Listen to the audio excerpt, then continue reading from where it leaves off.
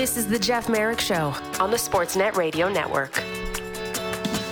Okay, welcome back to the program across the Sportsnet Radio Network, simulcast on Sportsnet 360 as well. Don't forget, top of the hour, Bruce Boudreau with a tour around the NHL and then a tour of the Oilers with Louis DeBrusk coming up at the bottom of the hour. In the meantime, joined by someone who, as my producer Lance Kennedy just whispered in my ear, could not look more Boston if he was even sitting at the bar at Cheers. The one and only Jimmy Murphy, editor-in-chief of Boston Hockey. You do look Boston, man. Look at you. Well, I'll tell you, Pierre. I'll tell you, Jeff, I'm calling you my co-host, Pierre, already. Jeez. Shows you how much time I'm spending with Pierre lately. That's okay. I had to pick this background, Jeff, because one of my favorite, probably top three musicians, Shane McGowan of the Pogues, passed away last week. And yes. So that's a tribute to him there. He was a treasure. I don't know how much you know about him, but he liked his Jameson. I know a lot. He had a way with words. He really did. I'll tell you what, my favorite version of Waltzing Matilda is the one that the Pogues do, and his voice on Waltzing Matilda to this day, and maybe just I'm getting older and softer, Murph, but it brings a tear to my eye every time I hear that song. I saw the Pogues a couple of different times back in their heyday after Rum Sodomy and The Lash and Fall from Grace with God, and they were tremendous live. I mean, there was one show where, I'll be honest, he didn't show up, and the band had to play without him, and that was just kind of the risk sometimes it took with Shane McGowan. But I know, right? So, I'm with you, man. I was right there. I loved the Pogues and loved Shane McGowan. His lyrics were poetic. I think his singing was beautiful, really, as harsh as it might have been for some. I thought he was just a tremendous singer, tremendous poet, tremendous musician. That was my dad's I think favorite, we lost a lot, so too. Good on you. Yeah, that was my Is my that dad. right, eh? Yeah, he was a U.S. Marine, Vietnam vet, and I actually tweeted this the other day in the aftermath of him passing. I played that song, that version for my dad, who had never heard that version. I don't know, we're going back to my college days or just out of college. And, for war vets out there, you don't really talk about what you see in a war. It just sort of stays with you and the people you served with. But he heard that and he opened up and he got teary-eyed and you could see it moved him. And he always said, that is the best version I've ever heard. It's been said too, the closer you are to the front line, the less you talk about it afterwards. Does that resonate with him as well? Yeah, that was how it was. So that was the one time he opened up was when I played that song for him, and it was one of those moments I'll always remember. Yeah. Listen, you're listening right now, you're watching right now, you're not familiar with Shane McGowan and the Pogues, do yourself a favor, listen to Waltzing Matilda. It is absolutely gorgeous. Okay, speaking of ugly and gorgeous all at the same time, Brad Marchand, the captain of the Boston Bruins. How's that for a transition? I don't know that anyone's ever going to call him a poet, although he is pretty sharp with the tongue and pretty good now that I think about it. So maybe one day we will call him a sort of a hockey poet in one sense.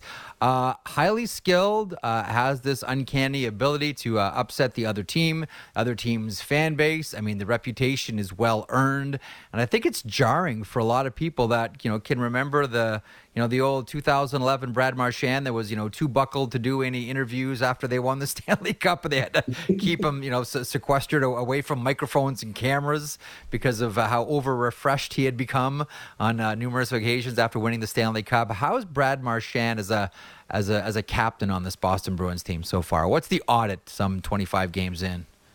Well, I'll tell you something, Jeff. It's interesting because, when they went in this little 3-game skid they were on before this new 3-game win streak they've gone on, the heat was starting to come down a bit on Brad. I mean, he's got obviously some huge shoes to fill, filling in for Patrice Bergeron as the captain and then Zdeno Chara before him. And it was quite interesting to see the way he handled his first real test. He had obviously the Milan Lucic incident was a big distraction for this team, whether they want to say it or not, but I thought he guided them through that well.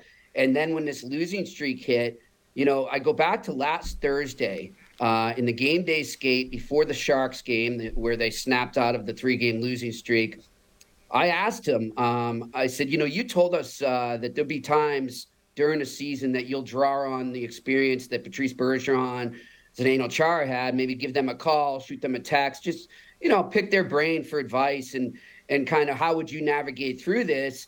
And he said, yeah, I will, but we're not there yet. I got this. And I was like, wow, that was interesting. I didn't know if I struck a nerve. I didn't mean to offend him, but he was very determined to prove that I'm going to lead them through this on my own. I've got this. And man, they turned it around, and what he did Sunday with that natural hat trick, he literally put the team on his shoulders. And I thought that was his first defining moment as Bruins captain.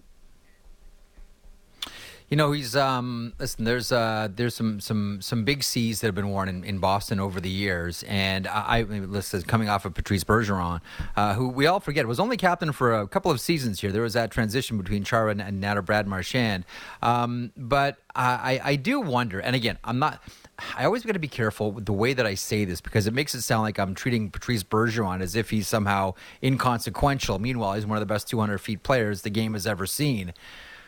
But they haven't missed him.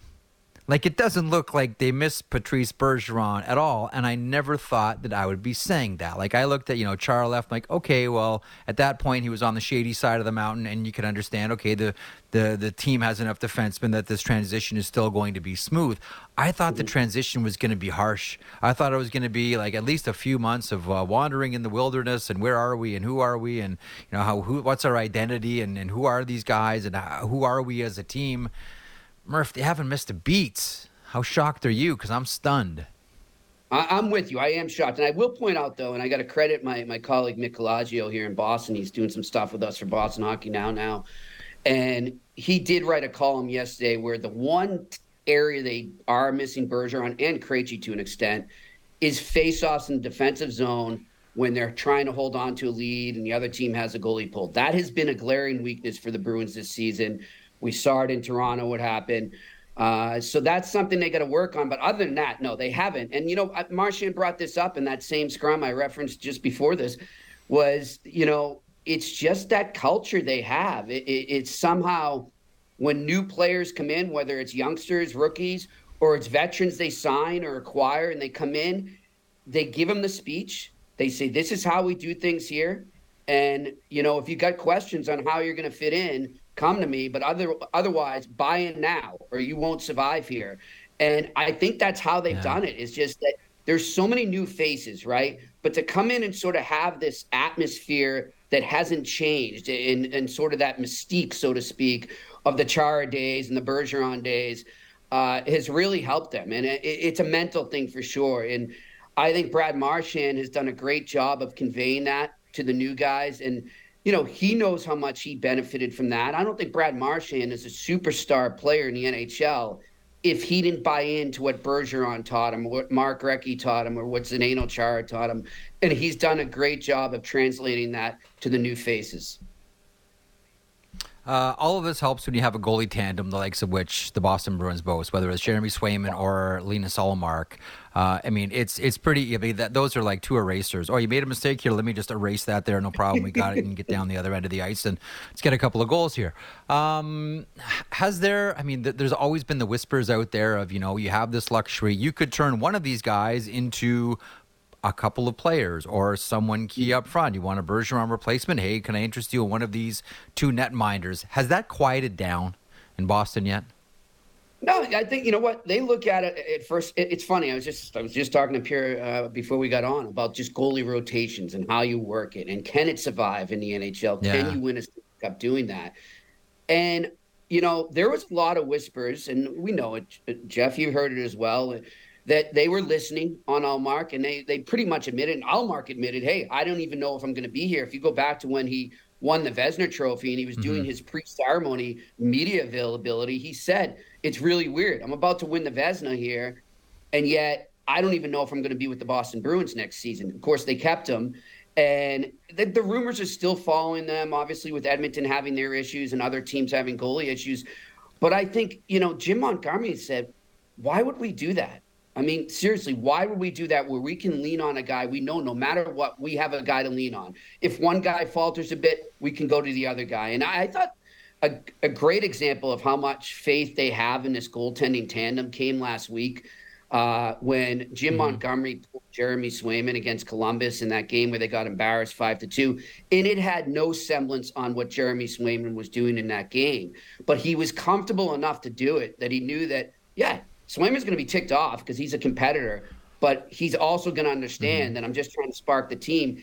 And the fact that they have that stability between the pipes and that stability between the coach and the goalies is huge right now. And I don't see any reason why they're going to veer away from it. Maybe you're going to get Swayman, as we did just now, 2 games in a row when he came back and he started that game again after he was pulled, or you'll get Allmark a few games in a row here. But I just don't see them going with one guy and riding it.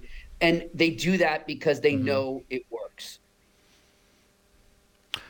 You know, common wisdom, you might look at the Boston Bruins and say they've got to be looking for another center. And I think we're all looking at Lindholm in Calgary. Right-hand shot, expiring contract. You know, back in his draft year, Boston was trying to get into that position to draft. I know it's a new regime now, and this isn't that draft year in New Jersey, but still, like, they were trying to get in position to get him once upon a time. So one version of Boston management very much, you know, liked what Lindholm brought to the table. We wonder if there's still an interest there. It would seem to fit. But do you think there's any chance, as crazy as this may sound, given, you know, McAvoy and Lindholm and Grzelcyk, it's Mason Laurie looks good too, by the way.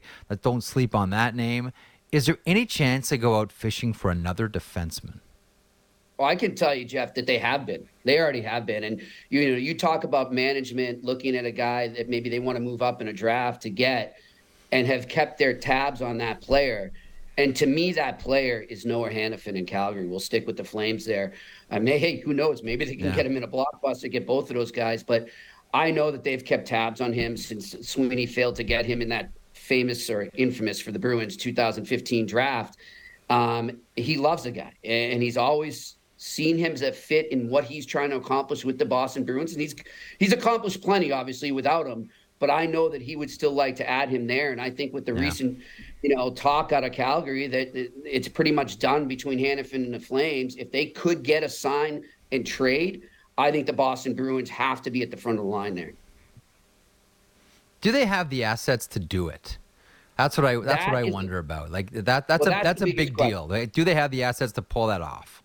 Well, I'll tell you, Jeff. Obviously, they don't have a first-round pick coming up.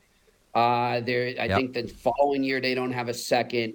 They've really kind of cleaned out the cupboard down below in terms of prospects and draft picks, because every year they're going for it, right? So it's hard to kind of maintain that in the lower levels. It's hard to maintain that balance and still go for it every year. So I'm thinking, if you look at it, you're going to have to get creative, and it's going to have to be bodies on the roster right now for the Boston Bruins. And I kind of look at a Matt Grzelcyk or a Jake DeBrusk. Could they be kind of dangled in any trade talks for a Hannafin or Lindholm, both pending UFAs?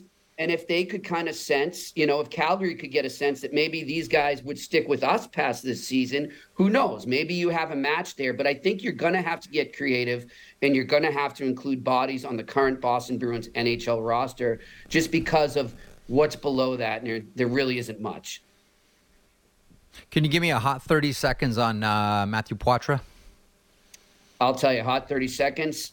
And look, we brought up this name already in this conversation, Patrice Bergeron. I'm not comparing them by any means. But what I will I know. But I'm not comparing. Look, I'm not there to compare the players yet. What I will compare is the 2 rookies. And I got the pleasure of covering Bergeron throughout his whole career. And I remember very vividly when he came into camp in the 03-04 season, and didn't speak a word of English, and thank God for Marty Lapointe, who guided him through that season and was his billet family. But I just remember the poise and the way he was able to weather storms and really bounce back, literally shift to shift.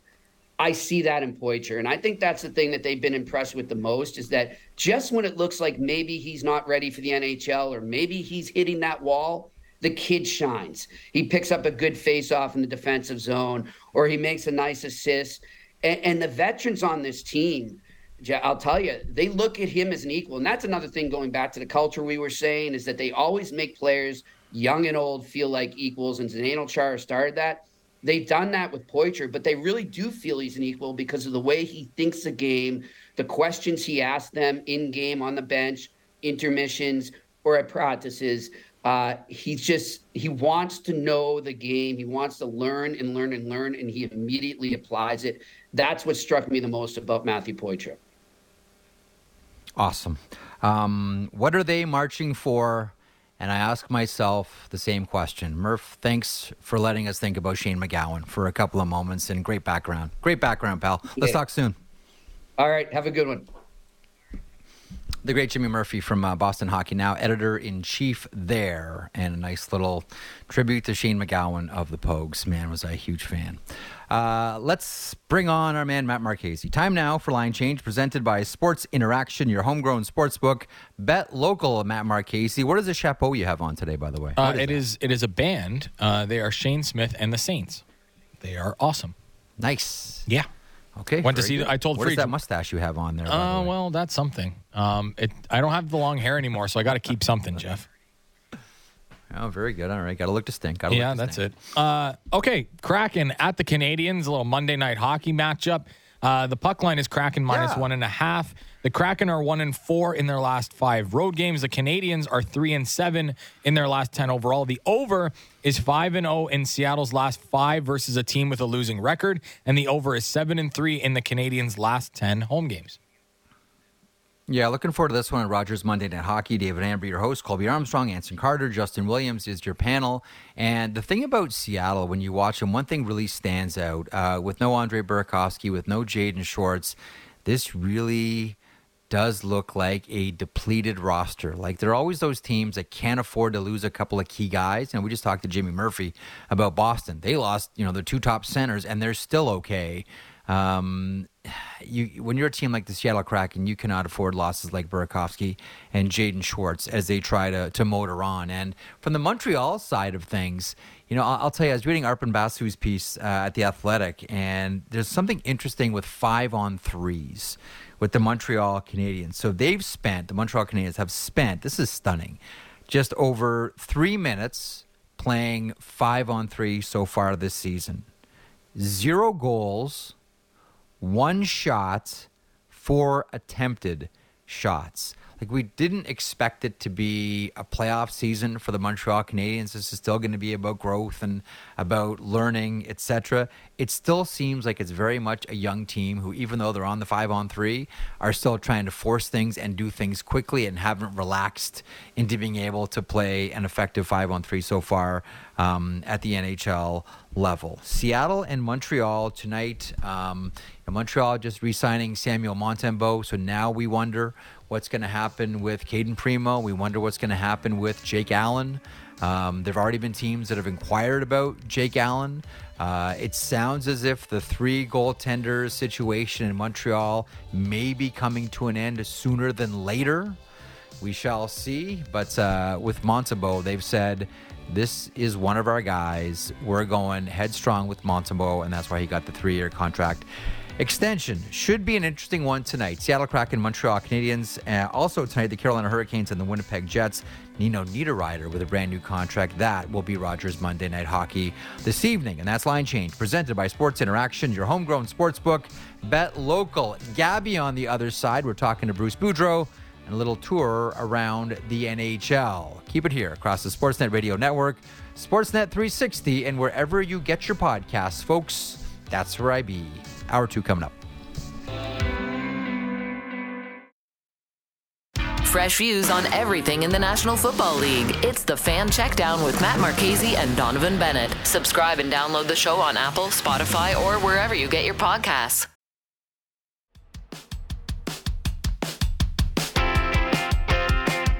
This is the Jeff Merrick Show on the Sportsnet Radio Network. Okay, welcome back to the program. Welcome to Hour 2. Coming up, bottom of the hour, we'll get on the Edmonton Oilers page. Louis DeBrusque will stop by.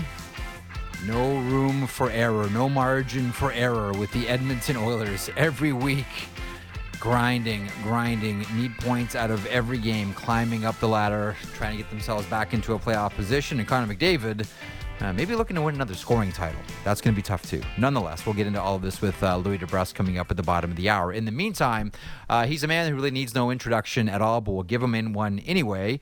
NHL coach, NHL analyst with the NHL Network. You hear him around these parts and elsewhere on NHL Network Radio as well. He is the one and only Bruce Boudreau, and he joins me now. Gabby, how are you today, sir?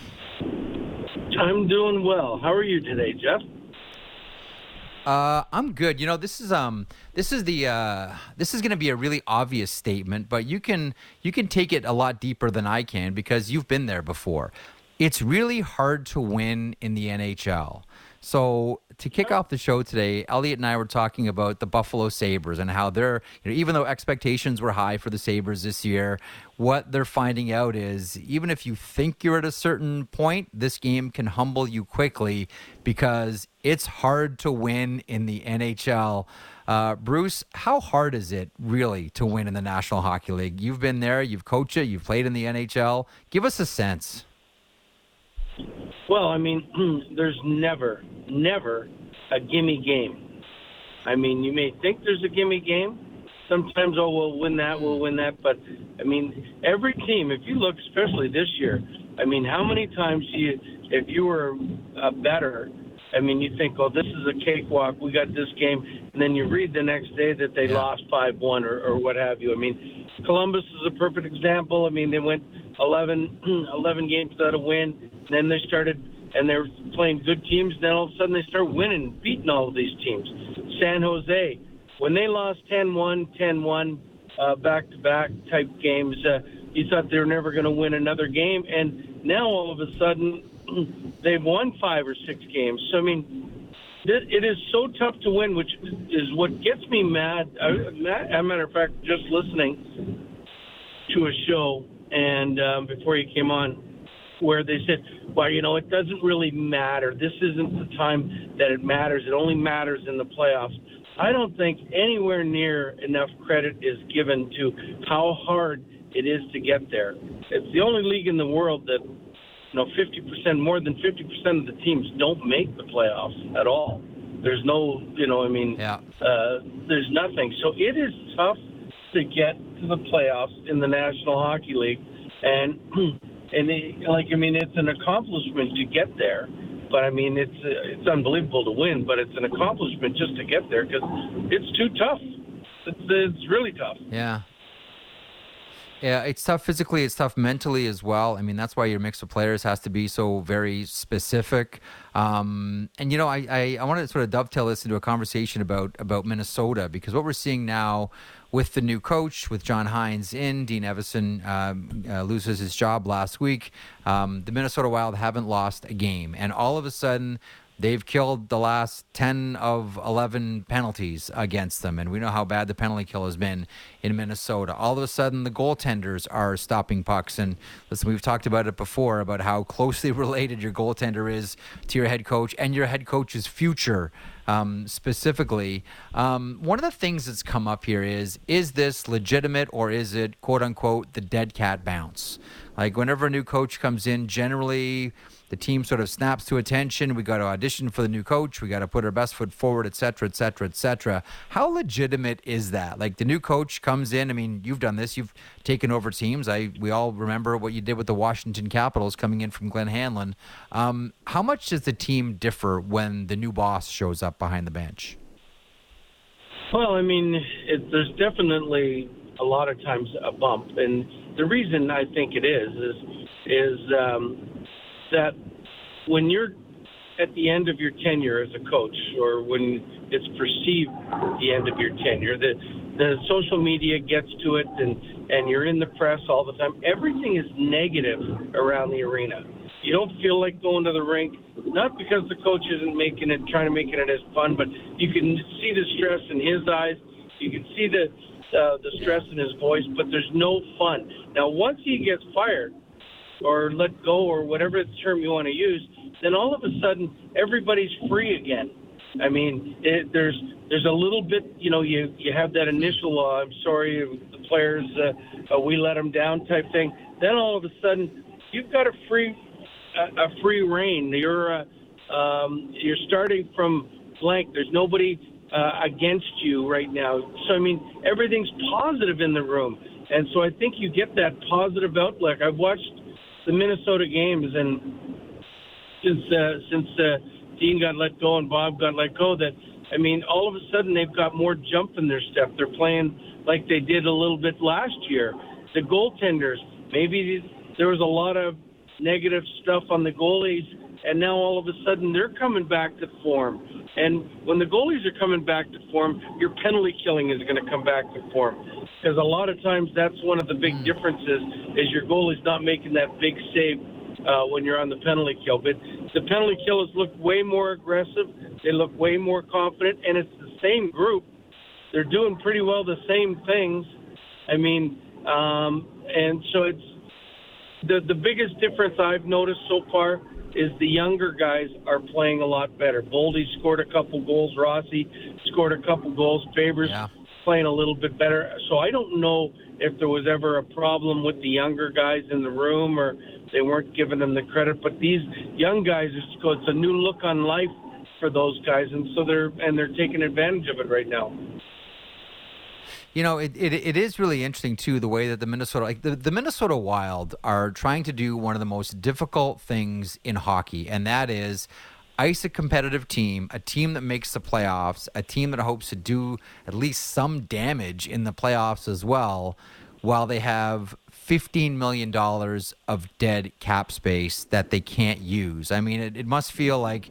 You know, it must be like, skating with your laces untied. Like, that's the sort of disadvantage they go into every season with. And they're going to do it again next year until they finally get some relief and some cap space back after the buyouts of Parise and Suter. To me, it might be the hardest thing you ask any team to do at the beginning of the year. We're taking away $15 million of cap space, and we expect you to be competitive. Can you give us some perspective on that, Bruce?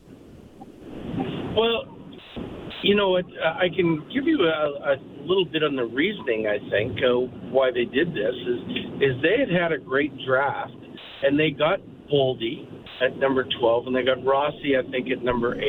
And they're thinking, okay, if we lose Suter and Parise, we'll at least have these guys that they're going to be really good players, and they're going to be on entry-level deals. So for a few years, we're not going to really need that cap space. We're going to be able to, get away with it. And they had a really good draft. They drafted Dewar and Duhaime and all of these guys, and they thought that they'd still be really relatively low so they could get away with that. But in the real world, when you're taking away 3 $5 million players or 2 $8 million players, or even if it's 5 $3 million players, that's a lot of NHL talent you're not allowed to get because of your being strapped for cash. But I mean, they didn't do it because they just didn't think that these guys were good guys. Suter could still play, and I mean, he can still play. Zach had 20 goals last year. They thought they could do this and cut bait, I think, and then all of a sudden still have these young guys come in, and for a year it looked good. But when they struggle, now we blame it on the cap. But it's if the young guys continue to play like they played the last 3 games, they won't be talking about the cap too much, and until it comes to March when they need to make a trade. I think anyway. Let me ask you about the Toronto Maple Leafs, and came back to tie it against the Boston Bruins on Saturday. Austin Matthews with the goal, and then a blown wheel by William Nylander, Brad Marchand with the overtime winner, and the Boston Bruins escape with a pair of points, and the Maple Leafs pick up a single digit. Now, a lot has been made about the Maple Leafs and how they've only won 5 games in regulation. And as we all know, there is no 3-on-3 overtime in the playoffs. There is no shootout in the playoffs. So you look at regulation wins as a pretty good indication of where a team is at. I know a lot of Maple Leafs players will say, hold on a second here. We've got half of our defense on the shelf.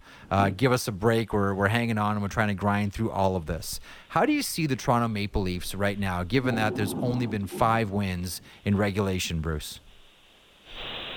Well, I mean, the number itself is alarming a little bit that they've only got 5 wins. I mean, but the one thing I see with the Leafs all the time is they play to their opposition. So, I mean, if they're playing the Bruins, I mean, they will play a great game. And the 2 games against the Bruins this year both been overtime and shootout games. But, I mean, the same thing when they play to Chicago, they play down to Chicago. And so, I mean, I think they're one of the teams that thinks, okay, we're going to make the playoffs. Let's just get to the playoffs and then we'll play. But, I mean, that's why I think that they struggle and they don't play the same way. Like, say the Rangers right now are playing great against everybody, and anybody that plays the Rangers is in for a tough game, it seems. But the Leafs play to whoever the level of who they're playing against. We've seen them at home play teams that are much inferior to them, but they've been really close games because it just doesn't seem that they either get up for those games or not. But anytime you see them play a good team, they play good as well. Take Florida, for instance, or whoever that they played this week in Boston, and it doesn't matter. They will be a tough out for anybody, I think. Let me, Bruce Boudreau, let me ask you about hitting in the NHL right now. I'm not sure if you had a chance to watch the Philadelphia-New Jersey game, but there was a moment, it looked like it was going to be an icing, and Luke Hughes was giving chase for New Jersey, kind of let up at the end, thinking it was going to be an icing. Garnet Hathaway just crushed him, like with a huge body check. Thankfully, Luke Hughes was okay. Hathaway, after the referees consulted, got a match in a game for it. And John Tortorella afterwards talked about how hitting has kind of been taken out of the game, so players don't expect to be hit at all times. I'm paraphrasing Torts here, but you know what I'm going for. Yeah. He's saying that hitting's been taken out, so players aren't prepared for hits like they were, 15, 20 years ago.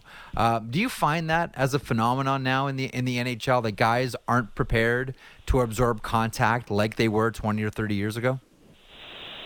I really do agree with that. I mean, it's one of the reasons, like, I think players going for pucks, when they get hit from behind, they're so shocked.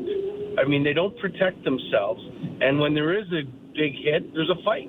I mean, it's almost like you're not allowed to get hit. Like, I saw that Hathaway hit on Luke Hughes, and Luke did let up, and I was shocked that it was 5 in a game that he got that, because to me it was bang bang, and but I mean, you've got to be. We used to be able to think, okay, we're getting crunched here, and we'd protect ourselves. Our elbows would be up and everything else when we went into the corner, because we knew something was coming, or your stick would automatically be up. But nowadays, it seems like players don't expect to get hit at all, and when they get hit, it's, hey, how dare you hit me, type thing. And I think that's the one thing. As much as I love hockey, it's the one thing that bugs me, because it used to be a lot more physical. Who is just as an aside, Bruce? Who is the best? Who is the best body checker you ever saw? Oh my goodness! I think that I've seen the most dangerous one was Scott Stevens. Thank God I didn't get a chance. Well, I would have loved to have played against him, but I just wouldn't have went up the middle of the ice. That's for sure. But every highlight you see, and the one thing about Scott, when I had him as an assistant coach, like, he never, when you got hit, there was no mercy, because he'd say, hey, I was hit just as hard as those guys were that I'm hitting, or I would take a punch as much as give it. So I mean, there was that, like, it was, you were gonna go out there. If you were a guy like Scott, it was hit or be hit, and it was no give or take. And that I really liked that about the game back then. I mean, I think it's obviously faster and quicker, and they're more skilled and everything else, and they're bigger. But I don't think there's that physicality that used to be in the game. The game the other night, Florida and Ottawa, that was like a take back of an older game Like, I mean, with penalty minutes and you had to look out every time you got on the ice because people were coming at you. And that was fun to watch. I mean, to me anyway. Well, it was, and I think one of the most interesting things about that was Garrett Rank throwing everybody out on the ice, throwing them all out of the game. Announced a couple of penalties, and everybody else on the ice gets a game misconduct. I don't know that I've seen that before. Well, not in the salary capped NHL, an official throwing everybody on the ice out of the game just in order to calm things down. Bruce, did you have a chuckle at Garrett Rank?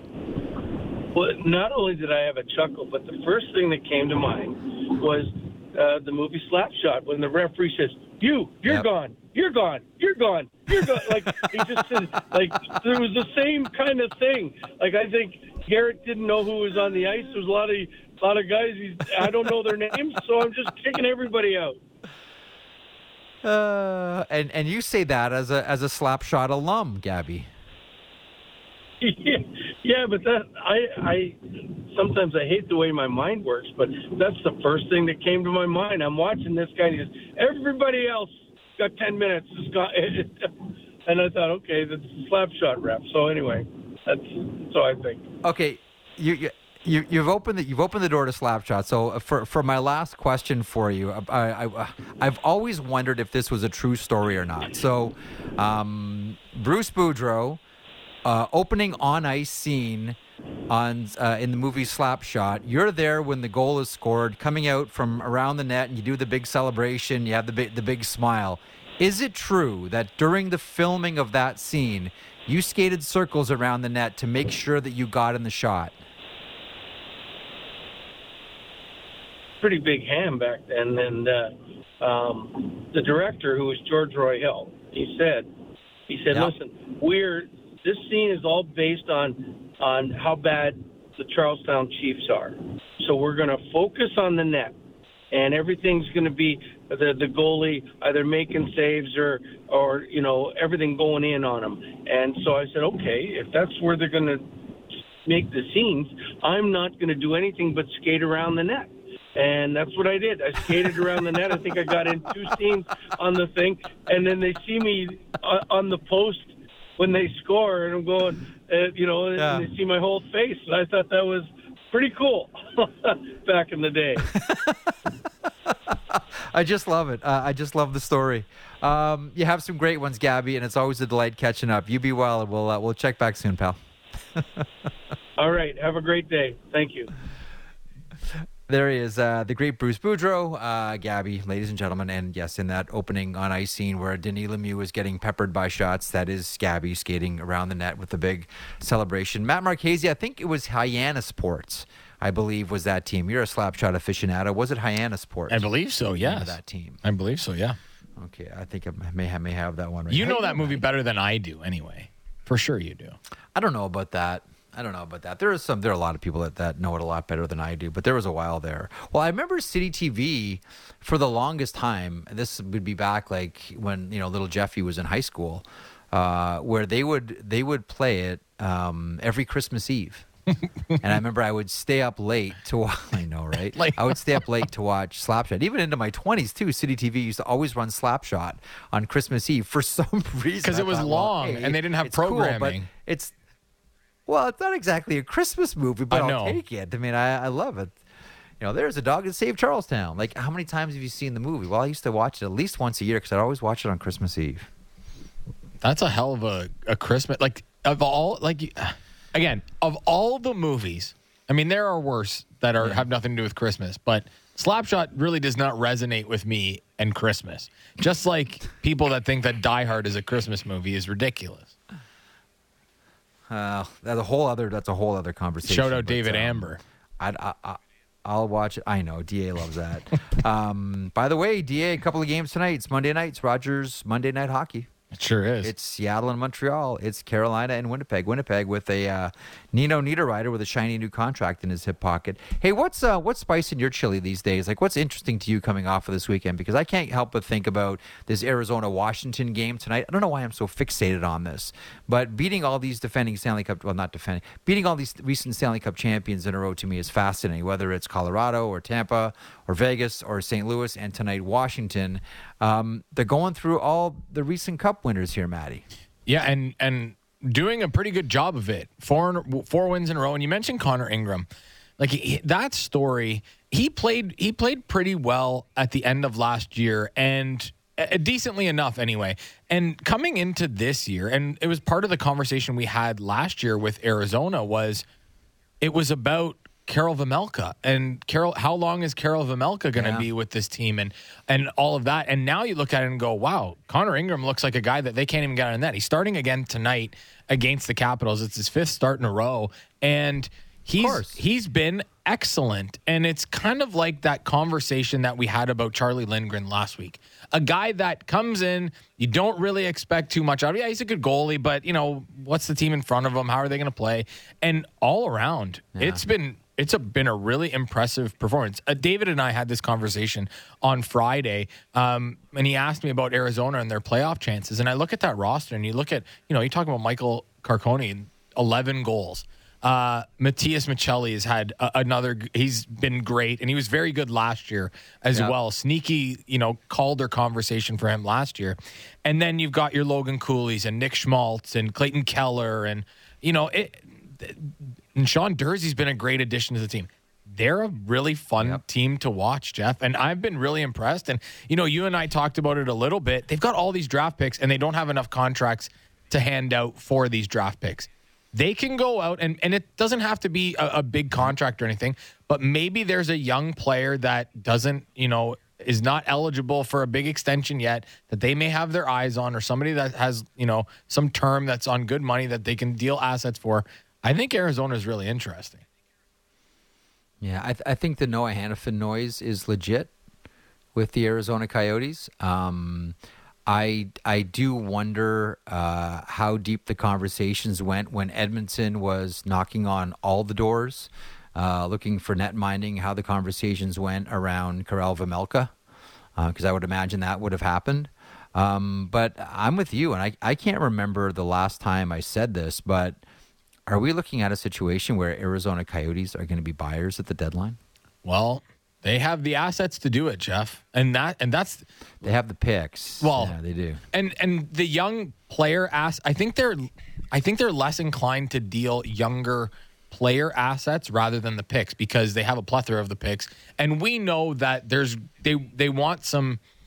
They want to be able to keep costs down when it comes to player contracts. So having those younger players who are already in the system that aren't making as much money is probably a benefit to the Coyotes at this point, and maybe whoever may buy them or move the team or whatever. But I think that is also part of the conversation. Is I don't necessarily think they want to deal young players, but they certainly won't have a problem with dealing picks, because, again, they've got like 1,000 in the next 3 drafts.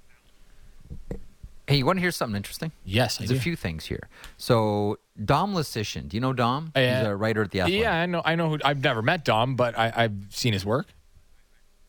Smart guy, like real smart guy. So he just published, I think it was today. Today he just published Awards Watch. Mm-hmm. Okay, so now we're past the quarter mark. So for the Hart Trophy, and again, this is all based on not just, boxcar numbers, but also digging a little bit deeper behind your traditional published numbers. For the Hart Trophy, most valuable player, 1, 2, and 3, he has, and again, it's sort of rating between offensive rating and defensive rating. Number 1, he has Cale Makar. Number 2, Quinn Hughes. Number 3, Nikita Kucherov, David Pastrnak 4, and 5, Sam Reinhart. Is that the Sam Reinhart in a contract year by any chance? That's Sam Reinhart in a contract year who's doing what you're supposed to do in a contract year. Attaboy, Sammy. Norris Trophy is interesting as well, offensive and defensive rating, and then the net rating.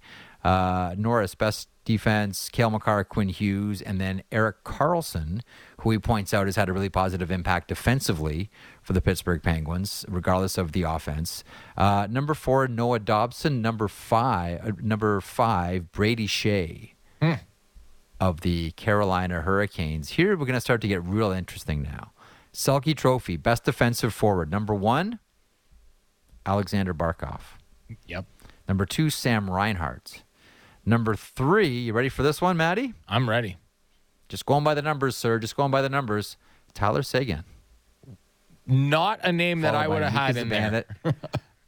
I know, right? Followed by Mika Zibanejad and William Karlsson. Tyler Seguin in at number 3. And here's the one that I know is going to stun you. Again, you can read Dom's work at The Athletic. He's a smart guy.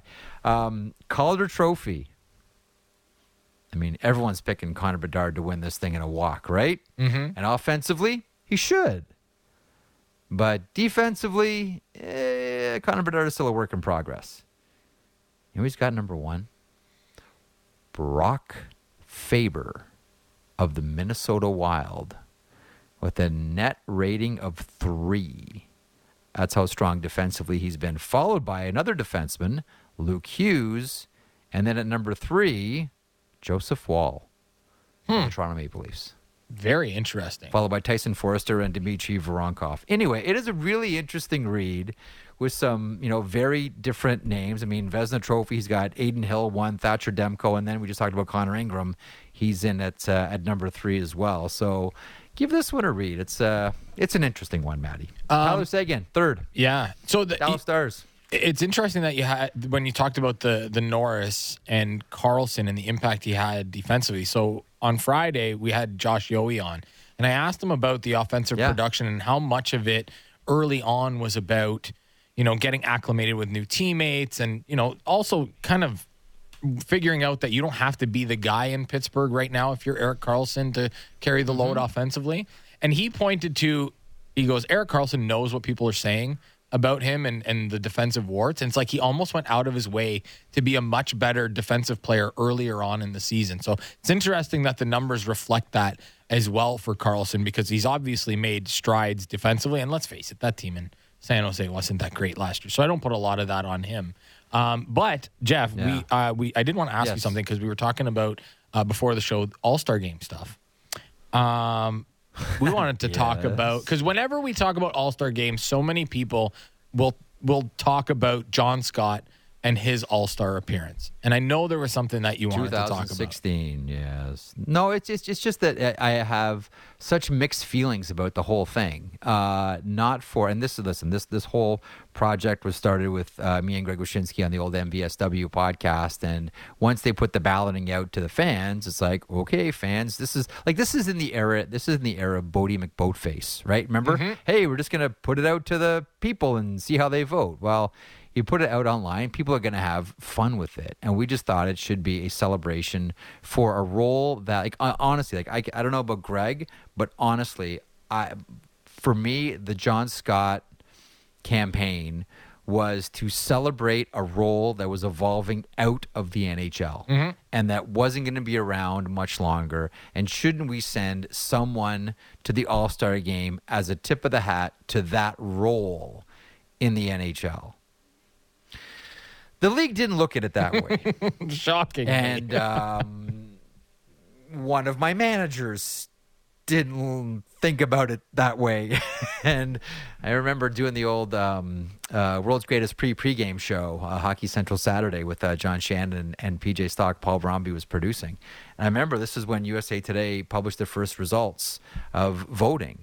And it had John Scott in a landslide. And I remember, Greg texted me right away. And I had no idea that this was going to catch on so huge. And it became legitimately, I mean, Maddie, you remember, this was the number one news story. This is all anybody could talk about, all anyone could talk about.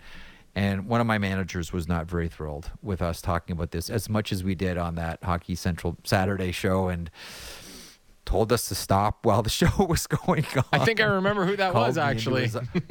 Called me into, he's no longer with us, called me into his office to tell me how I'm ruining the All-Star game and I need to stop now, right away. Like, I thought I was losing my job. If I'm being honest, Jeff, I remember calling. It takes a lot more than that to ruin the All-Star game. At this point, like, that might make it better. Yeah. It ended up being great. I mean, I know it was sort of awkward and, John didn't necessarily mix well with a lot of people from the National Hockey League at that event in Nashville. But fans loved it, and it became an enduring memory in the history of the All-Star game. Anyway, I'm sort of mixed on all of it because I had a lot of fun doing it, and it's going to go down as far as like when I'm all done in this industry, it's going to be one of those things like, oh yeah, wasn't he the guy that helped get John Scott to the All-Star game back in 2016? But yeah, I really did legitimately think that was going to get me fired. I remember making that drive home after the Saturday saying, should I apply at the post office? I hear they're busy around Christmas time. Maybe they could use some extra work. With that, speaking of the All-Star Game, we'll let you know the 2024 Rogers NHL All-Star Game. It'll be expanded to a 3-day event with the NHL All-Star Thursday going at Scotiabank Arena, featuring the Tim Hortons NHL All-Star Player Draft. Yes, that returns. The NHL Alumni Man of the Year, honoring the 1967 Maple Leafs, and the Canadian Tire PWHL 3-on-3 Showcase. By the way, PWHL at their Utica pre-camp training camp are going with the 2-minute major penalty, Maddie. So you serve the full 2 minutes, so the team can score as many goals as they can, and no icing for the penalty kill. Puck comes all the way back down, trying to really put a premium on power plays. That's what they're doing at the pre-camp camp in Utica. We'll see what happens when the official rules package comes out, but that's what the PWHL is about right now. So there's a 3-on-3 showcase at the All-Star. Tickets to NHL All-Star Thursday go on sale Tuesday, December the 5th. That is tomorrow, 10 a.m. Eastern on Ticketmaster. You can catch all the action, including the Rogers NHL All-Star Game on Sportsnet. How about that one? Okay, we'll take a break. Louis DeBrusk comments on the Edmonton Oilers in moments. Another huge week in Oil Land as they try to climb the ladder back to a playoff position. Can they get there? And if so, how do they do it? Louis DeBrusk comments in moments across the Sportsnet Radio Network, simulcast on Sportsnet 360. It's the Merrick Show. Back in a moment. Everything Raptors before and after the games. The Raptor Show with Will Liu. Subscribe and download the show on Apple, Spotify, or wherever you get your podcasts.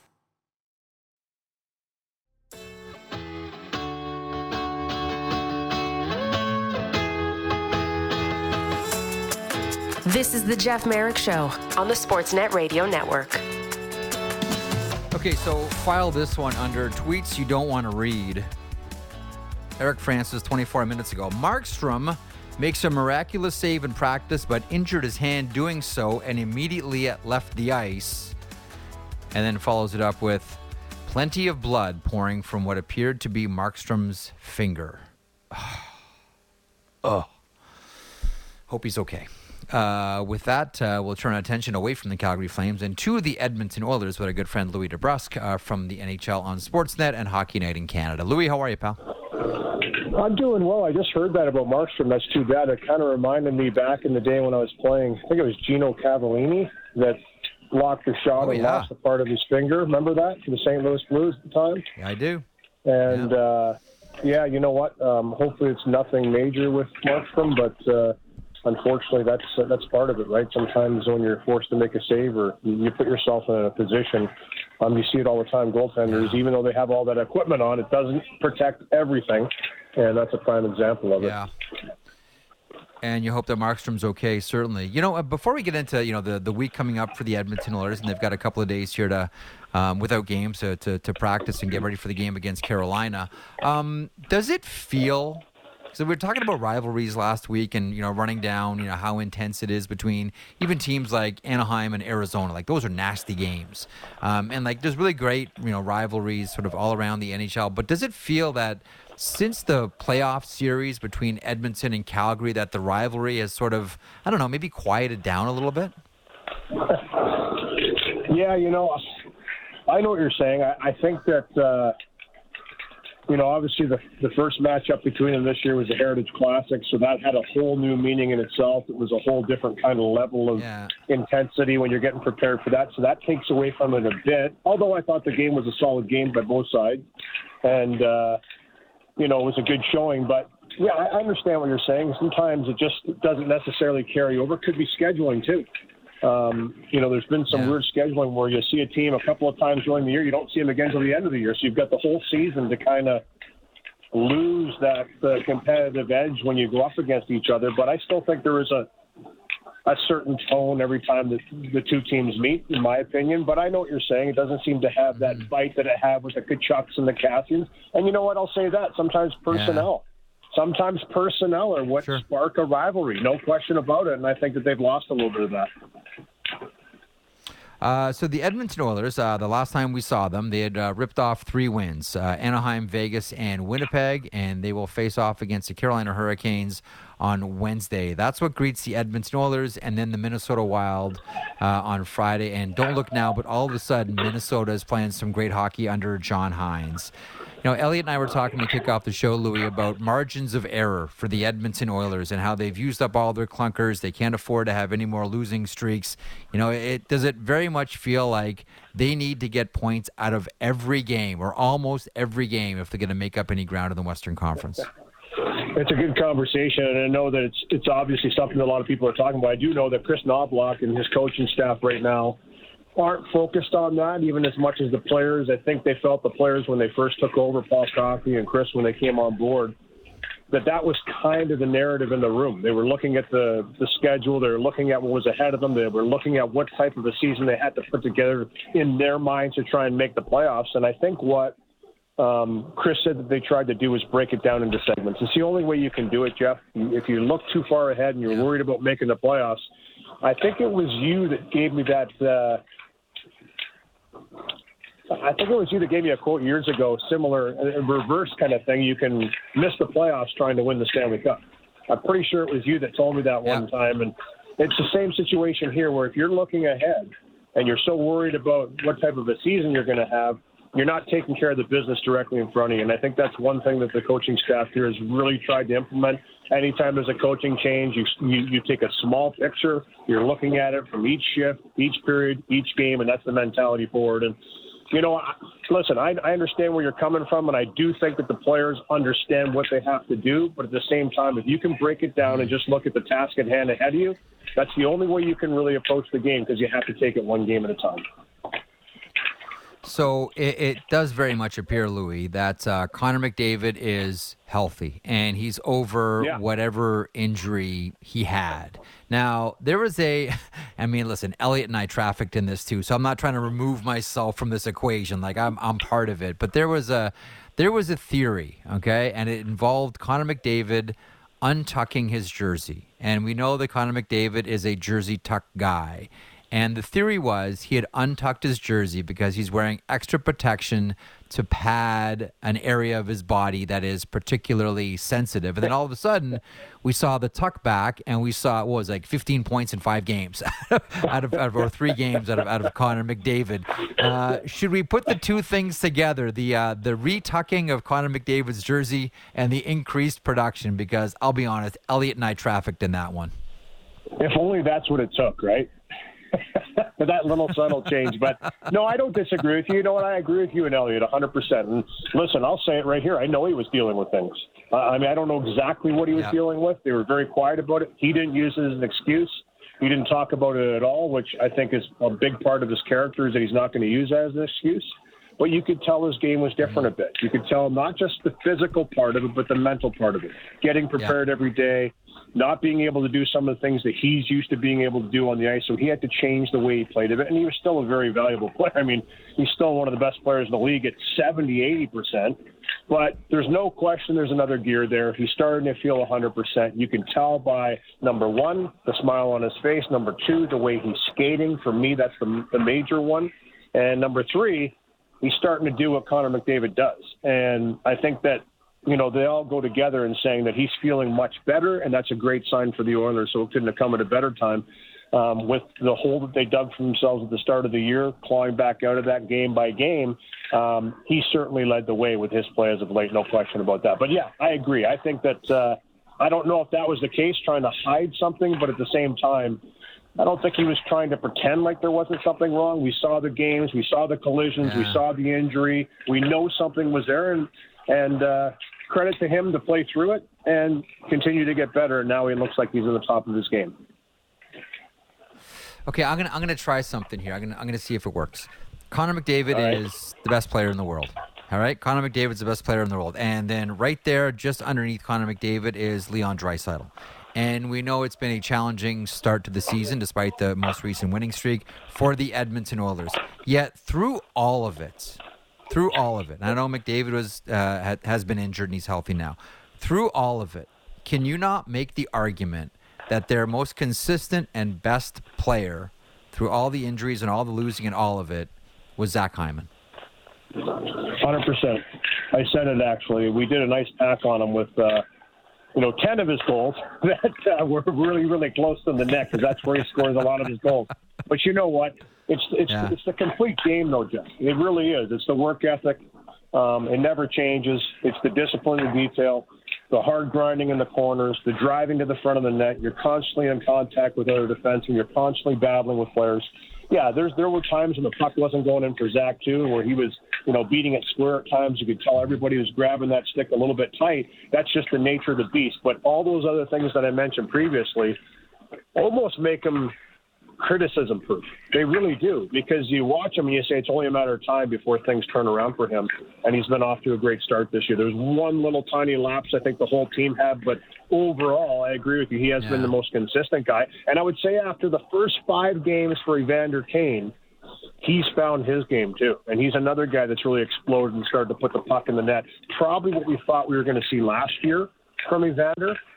Coming in as a full season, his first full season, but obviously one really gruesome injury with the cut wrist, and then obviously dealt with some broken ribs as well throughout the latter part of the year that missed some time into the playoffs. Just wasn't the same physical guy that he needs to be successful. But those two guys have been able to kind of weather a little bit of the storms, find their games, and now that Connor is starting to play the way he's playing, Leon's starting to find his scoring touch, it's all kind of coming together, and I think I take a lot of what I listen to from the opposing coaches that come in and play the Oilers, and Rick Bowness said it best before the game Thursday in Winnipeg. He said, listen, this team's playing free again. They have that look about them like they're playing free. They're playing together, and that's a dangerous proposition when you're dealing with this team when they're all playing the same way. And it shows with their winning streak they're on right now, and they've put a couple of them together. They had one little lapse when they went through Florida and Carolina, lost to Tampa, Florida, and the Hurricanes, and they'll have the Hurricanes here on Wednesday night, so maybe a little redemption there. But those are good teams. But I thought they let the one slide in Tampa, and then, Florida, they just really couldn't seem to get it together in situations. And then Carolina, the first 2 periods, although they had chances early on, they got deflated a bit. But their third period is where I think it sparked the winning streak they're on right now against the Hurricanes the last time they played. They came out and dominated the third period, made a game of it in a game in which they were down 4-0. And I think that's carried through to the rest of the games they've played up until now.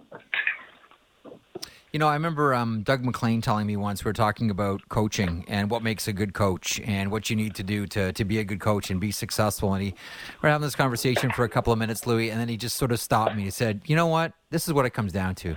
If you want to be a good coach, you got to have good players. When you look at the turnaround for the Oilers, is it just as easy just to say, like, look, this is what happens when Connor McDavid is healthy?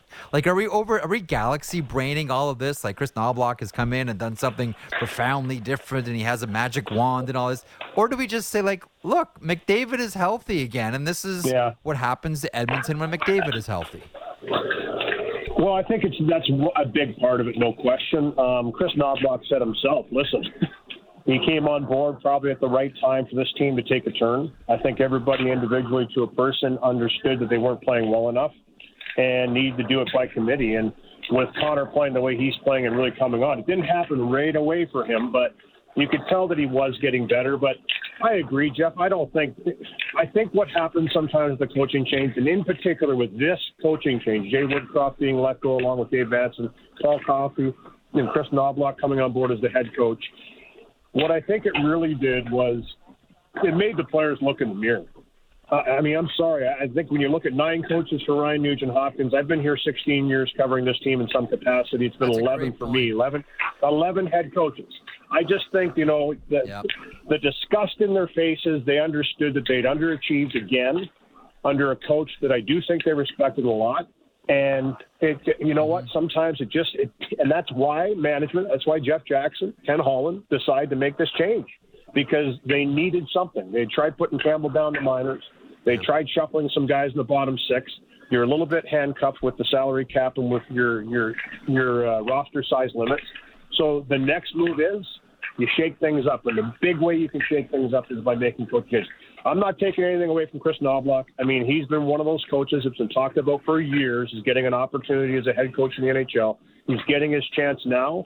But what I'm saying is it all kind of came together at the right time. And I do believe the veteran players of this team, and why you saw a real kind of disgruntled look on their face for a few days afterwards, they had to get over the fact that it had happened again and they needed to move forward. And you know what? Listen, it all came together at the right time. You're right. And there's still lots of things to work on for this team. They talk about it every day, but there's no question that they've all started to dig in a little deeper and find ways to win games instead of finding ways to lose games. I've got about 60 seconds for this one, and maybe it's not enough time, but I'm going to try anyway. All right. I believe the Edmonton Oilers are going to try one more time to make this work with Jack Campbell. I think eventually, maybe sooner than later, Campbell gets called up, and they're going to try to make it work because, just to be blunt, Louis, it's too expensive not to try to make it work, whether you're buying out or whether you're trying to package them off to open up cap space. Is there a way back for Jack Campbell here? 100%. I think you see it all the time with players that go down. They find their game, get an opportunity to come up and find a way to contribute like they can at the NHL level. I don't think Jack Campbell's any different, and I agree with you, Jeff. He will get another chance. That's good. Okay, we cheer for that person there, clearly. Louis, thanks as always. You're the best. Look forward to the conversations, and you have a good rest of your day. Eyes on the Carolina game coming up in a couple of days. Thanks, pal. Absolutely. Thanks, Jeff. Take care. There he is, the great Louis DeBrusk from the NHL on Sportsnet. And tonight there's a couple of doozies. Now, on our network, we've got a couple. Seattle faces off against the Montreal Canadiens. Also, the Carolina Hurricanes. Hey, Edmonton Oilers, here's your preview. They'll face off against the Winnipeg Jets. That should be a real good game. Those are two teams that are really, really tough to play against. Carolina, historically, has been a real annoying team to play against. That's very much a Rod Brindamore coach team. You ask anyone around the NHL, they'll tell you, man, if you can take points away from the Carolina Hurricanes, you've really achieved something, because it feels like they're playing in your hip pocket the whole time. They're right on you.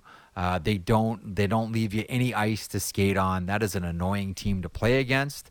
And the Winnipeg Jets have been one of the early success stories of the season. And if you missed the news earlier, they've just re-upped with Nino Niederreiter. It's a 3-year contract extension at $4 million per season. So those are the two we have on our network. Also tonight, Tampa Bay Lightning facing off against the Dallas Stars. Dallas is still looking for another defenseman. Dallas is very much in the conversation for Stanley Cup contender. Meanwhile, Tampa, I think we're starting to wonder and starting to ask questions. One thing we're sure of, though, tonight will be game number 1,000 for Victor Hedman. His Hall of Fame career continues, and he hits another milestone. Matt Duchene, who was in that draft as well, his 1,000th game comes up a little bit later on this week. Victor Hedman, game number 1,000 for Tampa, and this might be awkward if things continue to sort of, I don't want to say unravel, but continue this way for the Tampa Bay Lightning. But we shall see. Philadelphia Flyers facing off against the Pittsburgh Penguins again. You see John Tortorella's quote after the game against Pittsburgh on Saturday? We won because we have balls. Do with that what you will. The ballsy Philadelphia Flyers facing off against the Pittsburgh Penguins. Arizona looks to knock off another former recent Stanley Cup champion in the Washington Capitals. They've knocked off Vegas, Tampa, Colorado, St. Louis. Connor Ingram goes for another notch today against the Washington Capitals, and the Vegas Golden Knights face off against the St. Louis Blues. And that's it for me for the day. The Merrick Show returns tomorrow. Thanks to everyone who took part in today's program, both in front of the camera, in front of the microphone, behind the scenes as well. Back tomorrow, more of the Merrick Show. Tune in tonight, Rogers, Monday Night Hockey. Enjoy. Back tomorrow.